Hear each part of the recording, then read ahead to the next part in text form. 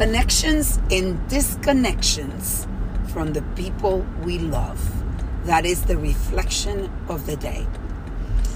Today, I was reflecting as I am driving to work how yesterday when I had this conversation with my son, when I was having dinner with Franco, I am so blessed that I get to be able to have these dinners with my son, that he makes sure that he calls me and he sets up.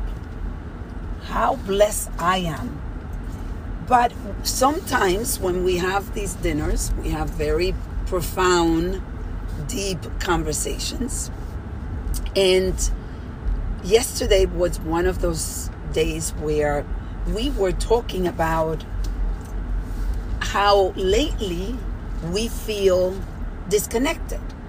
And ironically, I get to see that from my son very clearly, because there is a look that he has. It's almost like he can't even look at me in the eyes when he feels the disconnect.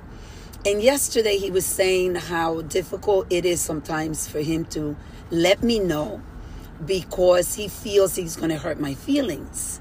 And I was mentioning to him at the end, there is no hurting my feelings because I know how much he loves me and I adore him. And I know that whatever he's going to tell me is either coming from his own issues or coming from a place of let's fix it.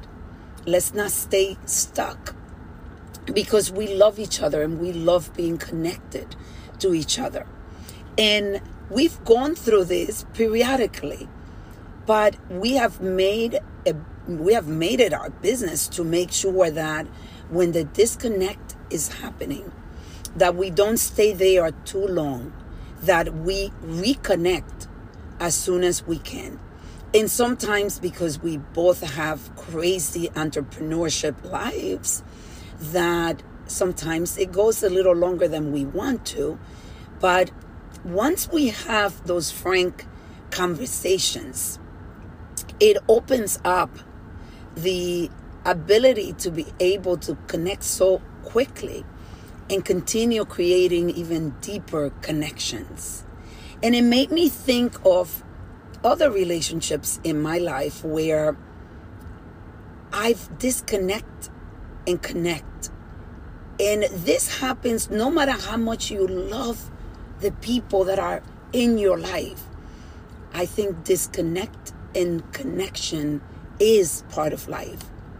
We are not always going to be connected, no matter how much we love the person that is with us.